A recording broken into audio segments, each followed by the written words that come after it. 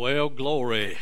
Praise the Lord. All right, I know you've been sitting, some of you have, for a while this morning. So here's what I want us to do in reverence to the reading of the Word of God. I'm going to ask you to stand together with me as we read from John chapter 1, verse 3 through verse number 5. John chapter 1, verse 3 through verse number 5. And notice as John writes, all things came into being. All things came into being through him. And apart from him, nothing came into being that has come into being. In him was life, and the life was the light of men. The light shines in the darkness, and the darkness did not comprehend it. Let's pray. Father, we thank you for your word. Father, we know that it stands sure, forever settled in heaven. And so, Father, I pray this morning that the Holy Spirit would go before us, prepare the way for us. Father, may your word accomplish in our hearts what you intend for it to. Father, may we surrender and submit ourselves to the authority of the Word of God. And we ask all of this in Jesus' name and for his sake. Amen. You can be seated. Well, John chapter 1 and verse 3. What an exclamation of creation. That's what it is. I mean, have you ever, I know we talk about this a lot. Have you ever just spent some time to think about creation? I was doing some reading this week on creation and different aspects of things in the world that we live in. If you come into my office, one of the things that you will see in my office, I have a rather large book. It's probably about that long, about that wide, probably about that high, and probably about that thick. Let me tell you what it contains. It contains a tremendous amount of information from the Hubble telescope and all of these images that have come back from the Hubble. I can't wait if it makes it. The new satellite that is going to be making its way and supposed to bring back. You thought the Hubble telescope was good? They said, wait till you see this one. Of the images that will come back. I don't know if I'll be alive or not when it gets there and they start to come back. Okay? I hope maybe that I am, because one of the things I'm absolutely mesmerized by creation, and to come to the point to think, as some people believe it, that creation and all of the universe and everything that you see from the human body down to, matter of fact, I was watching this special just a few days ago on these frogs that they have found. These are the most interesting creatures I have ever seen in my life. And the colors on these frogs are just absolutely breathtaking when you see them. And where they live, and some of them live in absolute total darkness, and so some of them that they have been able to see, it's taken years for them to be able to finally see them and for them to be able to photograph them in the environment that they live in. So I am absolutely mesmerized. I mean, of creatures like giraffes. You know, a giraffe to me is, I love to watch them, okay? They're tall, they're lanky, they're long, their legs, okay? And just to watch them move, but all of creation, and then you get to the human body on top of all of that. And I think about what the Word of God says, for I'm fearfully and wonderfully made. Matter of fact, I've got a friend of mine who's a pastor over in Florida, and he posted this the other day, and basically what they have done now is they have taken an MRI shot of someone who is actually going through the process, and they have got it to the level that you can watch as they're speaking, and you can watch all of the intricate pieces from your lips to your tongue to your esophagus to the voice box and everything, how it all functions together while you speak. It's the most phenomenal thing I've ever seen in my life. But yet there are those who claim out there that it all happened by chance. It just happened. And matter of fact, matter and matter came together in a state of chaos, and out of a state of chaos, it created what is known today as order. Well, I don't know about you. One of the things you taught in science is you can't get order out of chaos. What comes out of chaos, what comes as a result of chaos is more chaos, not order. So the world that we find ourselves in today that is absolute, perfectly ordered. Matter of fact, look at the universe. It's amazing to me that the earth sits at exactly the precise place. Its tilt, its revolutions, its distance from the sun, every bit of that is exactly where it needs to be to sustain life as we know it today. That just happened. And it just happened to have hit that position and hit that place, and everything was just perfectly tuned when it happened.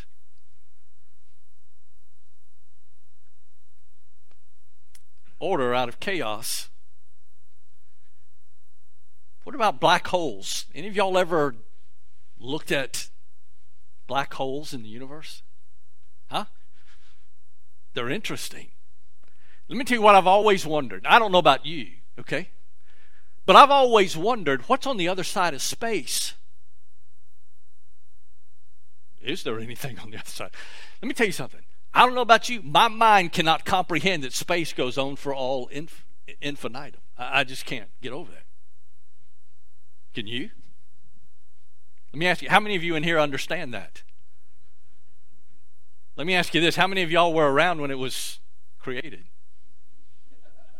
Anybody? I want you to notice verse 3 of John chapter number 1. All things came into being through him. That's an interesting phrase there. The phrase all things that we find in verse number 3 refers to all things individually and all things separately. Absolutely nothing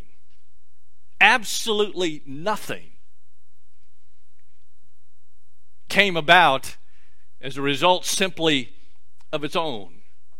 And matter of fact, that phrase, all things came into being through him, is a reference to the infinite detail of creation. The human body, the eyeball. The eyeball is a phenomenal, absolutely phenomenal part of an organ of the body. And isn't it amazing how some of the organs of the body can be removed and you still function, like gallbladders, appendix, tonsils, adenoids, and the list just goes on and on and on and on and on. But the human body still functions even though they have been removed. And I had somebody, matter of fact, ask me this question. Well, if the human body can function without those, then why in the world did God put them there? How many of y'all have asked that same question? Huh? Things that cause pain and discomfort and agony within inside of our bodies, and they can be removed, and you still function without it. Let me tell you something. It could only be done by a creator. It's the only way it could be done. Turn with me to Colossians chapter 1. The Apostle Paul, writing to the church in Colossae, spoke about Jesus Christ and creation and the relationship there.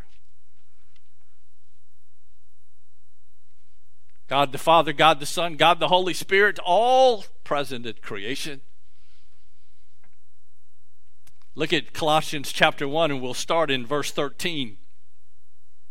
And let me tell you what Paul is doing here. Paul is speaking of the incomparable Christ and who he is. Look at verse 13. For he rescued us from the domain of darkness. Now we're going to see that in just a moment when we go back to John chapter number 1, the difference between light and darkness. For he rescued us from the domain of darkness and transferred us to the kingdom of his beloved Son, or light, in whom we have redemption, the forgiveness of sin. He is the image of the invisible God, the firstborn of all creation. And let me share something with you. That has to do with status, not created. And let me say this, Jesus Christ was not created. He is the image of the invisible God. In other words, that phrase there means an exact representation of him. Then look at verse 16. For by him all things were what? Created. That's exactly what John wrote. All things in John chapter 1 and verse number 3 were created through him. Paul reaffirms it here in Colossians chapter 1 and verse 16. For by him all things were created, both, now watch this, visible and, both in the heavens and on earth, visible and invisible, whether thrones or dominions or rulers or authorities. Now notice the next phrase, all things have been created through him and for him. And then verse 17, he is before all things, and in him all things hold together. Go to Hebrews chapter 1 and look at verse number 12, or number 2. Hebrews chapter 1 and verse 2. Hebrews chapter 1. We'll read verse 1 and verse 2. God, after he spoke long ago, I still hear some pages, I'll wait for you. Hebrews chapter 1, verse 1 and verse 2. God, after he spoke long ago to the fathers and the prophets in many portions and in many ways, in these last days has spoken to us in his Son. Look at the next part of verse 2. Whom he appointed heir of all things, through whom also he made the world. Just a further affirmation of who he is. Let's go back to John chapter 1. Jesus made it all. The emphasis here of this one statement in John chapter number 3, the emphasis here, not even one thing, not one single thing apart from him was made exactly as it says.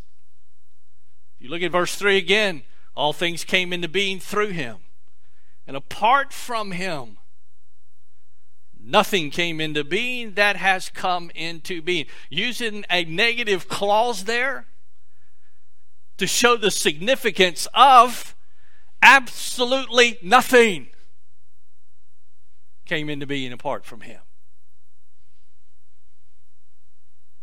It's a repetition of that negative clause that John here in his writing is correcting some of the first century teaching that was going on, that the origin of the universe was shaped by God out of some pre-existing stuff, and is the explanation for the presence of evil in the universe.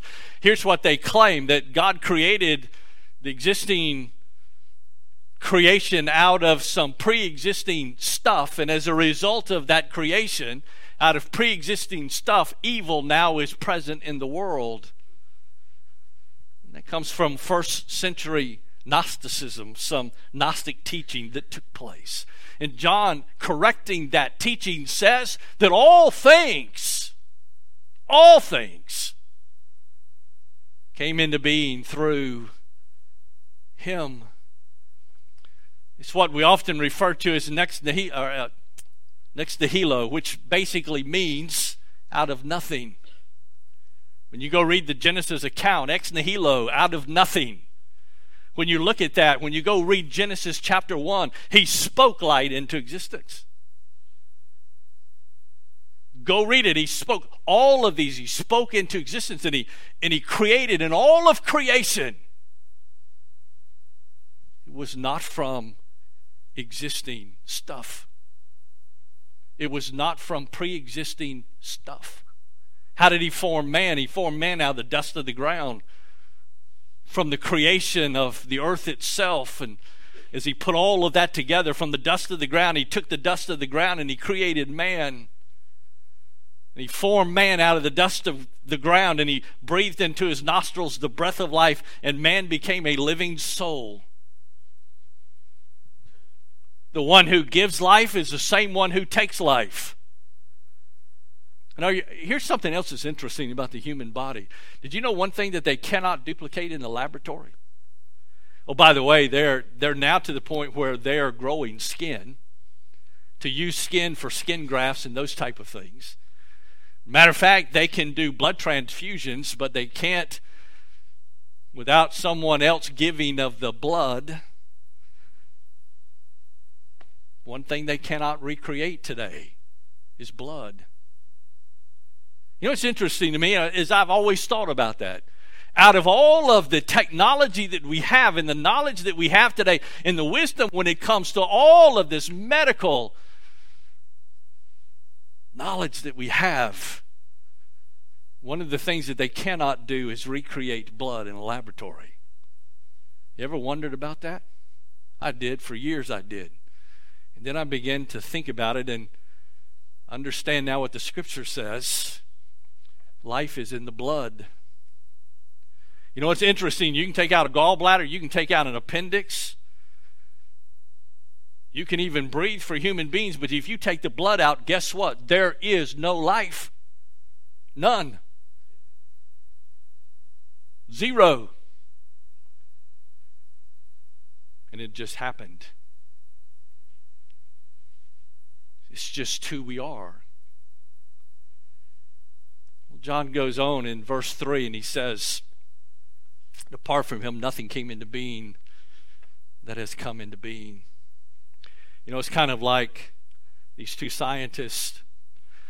They thought they had finally come to the position and to the point that they had finally ruled out any need of God. Matter of fact, in a laboratory, they had been able to come to the point and to the place that they were able to recreate life. Some sort of pseudo-human. And they said, we've finally done it. We don't need God anymore. Matter of fact, we took some of the minerals of the earth, some of the chemicals, and some of the dust, and we formed all of that together, and we think that we can create pseudo-life. Well, two creation scientists asked them a question. That's all fine, well, and good, but where did you get the chemicals and the other minerals from the earth? Because if you didn't have those, you couldn't accomplish what you've done. See, let me tell you something. Here's what you need to understand. It all goes back to God. Verse 4, John goes on.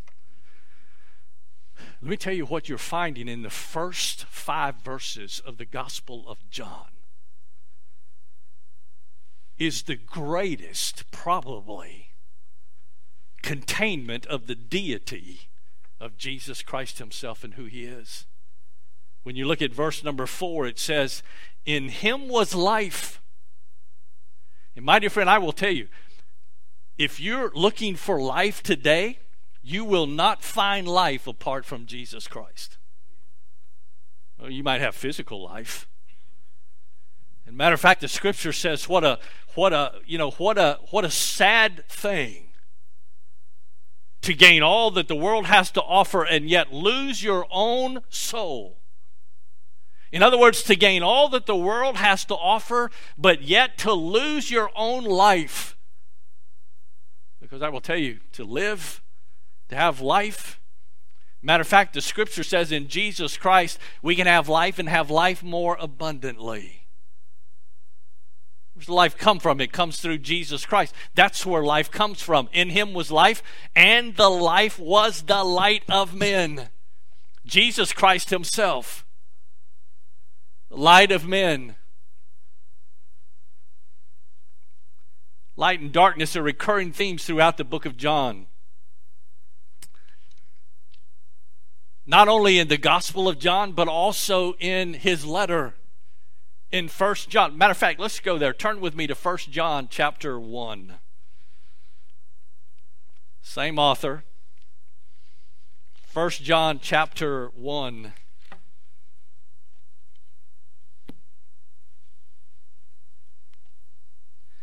This is a recurring theme. You'll find it throughout the Gospel of John and his first letter.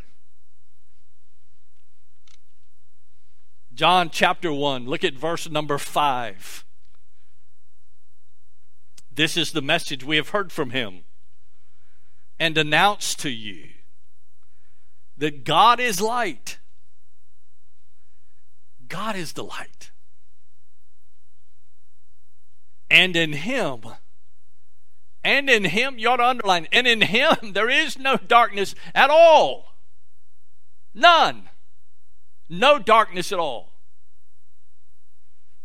The evil of the world. Matter of fact, John goes on, and we find in his drawing of this contrast between light and darkness, Scripture also affirms for us the power of this darkness and who that is. Turn back to Luke chapter 22, the Gospel of Luke chapter 22, and look at verse 53.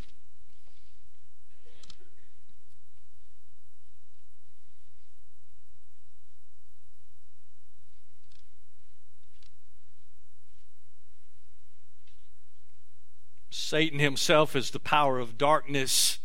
Jesus Christ in his betrayal as he's betrayed by Judas.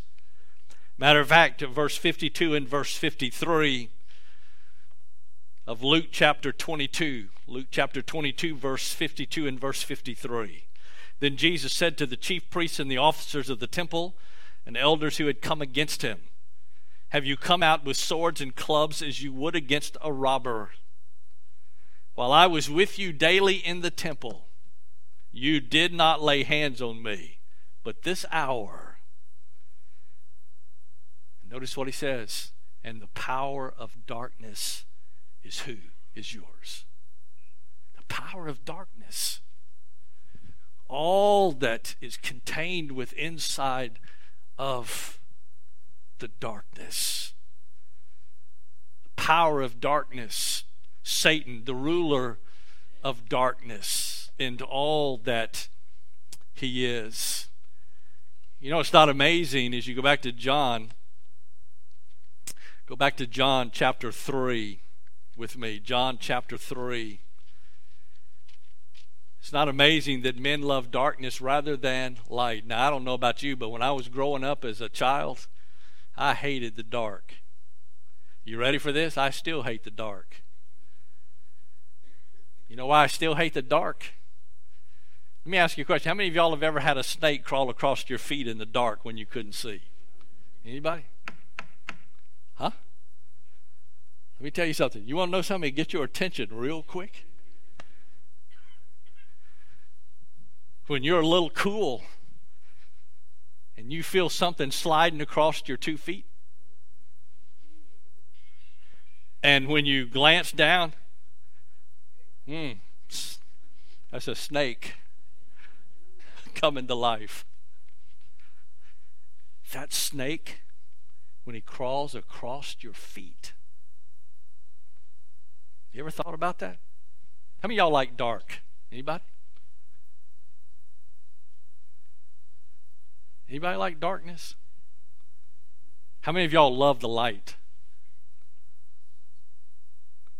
How many of y'all like the bright light? John chapter 3. I want you to notice what John writes. Is it any wonder that men love darkness rather than light? John chapter 3, look at verse 19 and verse 20. This is the judgment. This is the judgment. That the light has come into the world, Jesus Christ, and men love the darkness rather than the light, for their deeds were what? Their deeds were evil. Verse 20. For everyone who does evil hates the light and does not come to the light for fear that his deeds will be exposed. But he who practices the truth comes to the light, so that his deeds may be manifested as having been wrought in God. You see, people love either light or darkness. And here's the simple reason. love that you have for light or for darkness controls your actions and what you do and what you hold on to. So what's going on here? What is Jesus trying to address? As John writes here in John chapter 1 and his opening verses, as John relates this to us, the nation was spiritually ignorant. Jesus is the true light, the original of which every other light is a copy. But the Jews, now watch this, the Jews were content with the copies. You say, what are you talking about? Well, they had Moses and the law. As a matter of fact, they make comments to Jesus about that. We've got Moses and the law. Abraham was our father. They were content to hold on to the copies, the temple and the sacrifices. But they did not. In verse number 5, the light shines in darkness, and the darkness did not comprehend it. What in the world is John writing there? They did not comprehend that these lights, Moses and the law, the temple and the sacrifices, they all pointed to the true light. From Genesis till you get to the Gospels, throughout all of the Old Testament, everything that we find there pointed to Jesus Christ himself. And now standing in front of them was the light. The true light was standing with them in his earthly ministry. And they were more content to hold on to the copies than they were to the original himself. So why are these verses so important today for us? Why are they so important for us today? I'll tell you why. And here's the reason. What you decide about Jesus Christ is absolutely crucial. What you decide about him is absolutely crucial. And let me ask you a simple question. Who is he to you today?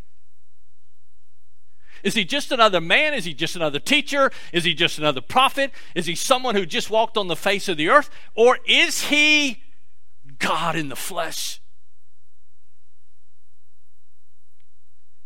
Come to earth in his earthly ministry so that man could have a hope of having eternal life, that redemption could be made complete through a one and final sacrifice. That's who he is. Understanding and realizing that the one who created all that there is came. Jesus Christ incarnate, God in the flesh, Emmanuel, God with us. He came for what reason? Because of God's love and his grace and his mercy. There was only one way that it could happen. There was only one way it could take place. There had to be a death. There had to be blood shed once and for all. A final, perfect sacrifice. And the only one who could provide that was God the Father through his Son, Jesus Christ. Now, I don't know about you, but every time I read the first 5 verses of the book of John in chapter number 1, okay, my mind cannot comprehend all that is contained in those first 5 verses. And I don't think anybody here can. The magnitude of those first 5 verses are beyond our ability to be able to humanly get our hands around, because of the significance of who God himself is. Let me ask you a question. What kind of reverence do we have for him today? How do we honor the one who loves us so? How do we embrace all that he has for us in our life that we've been given as a result of salvation through his Son? So my final question today, as we look at the first 5 verses, in the beginning was the Word. And the Word was with God. You ready for this? He wasn't created He's always been. You say, how do you know that? Well, go read Genesis. You'll find it.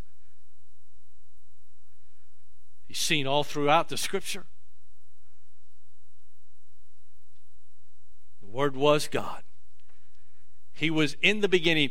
As a matter of fact, if you want a clarification of that, read verse 2. He was in the beginning with who? With God. In the what? In the beginning.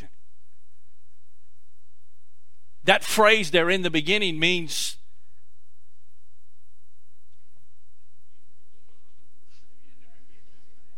are y'all going to get it? All things came into being through him.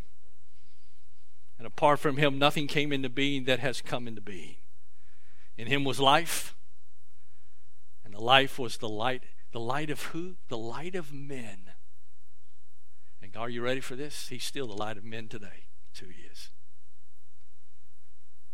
And then verse 5. And that light shines in the darkness. And the darkness did not comprehend it. Did not comprehend it.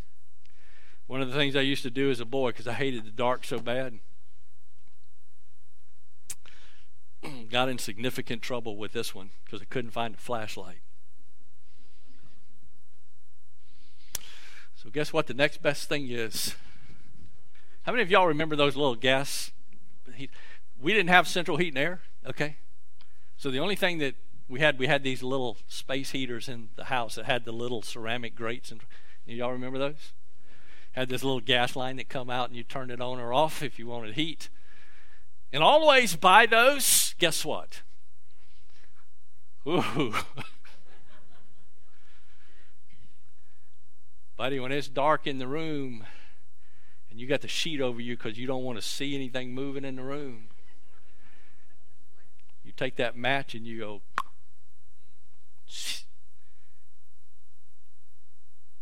it lights up the whole inside of that sheet.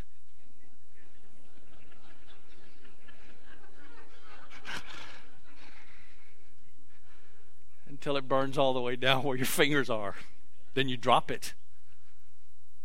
And then it starts to burn a hole in the sheet. And you get it out of the way. And then guess what? Do you stop with that first one? How long can I last with this box of matches to have light? Jesus Christ is the light of the world, can dispel all of the darkness that's there. Why? Because he is the light of the world.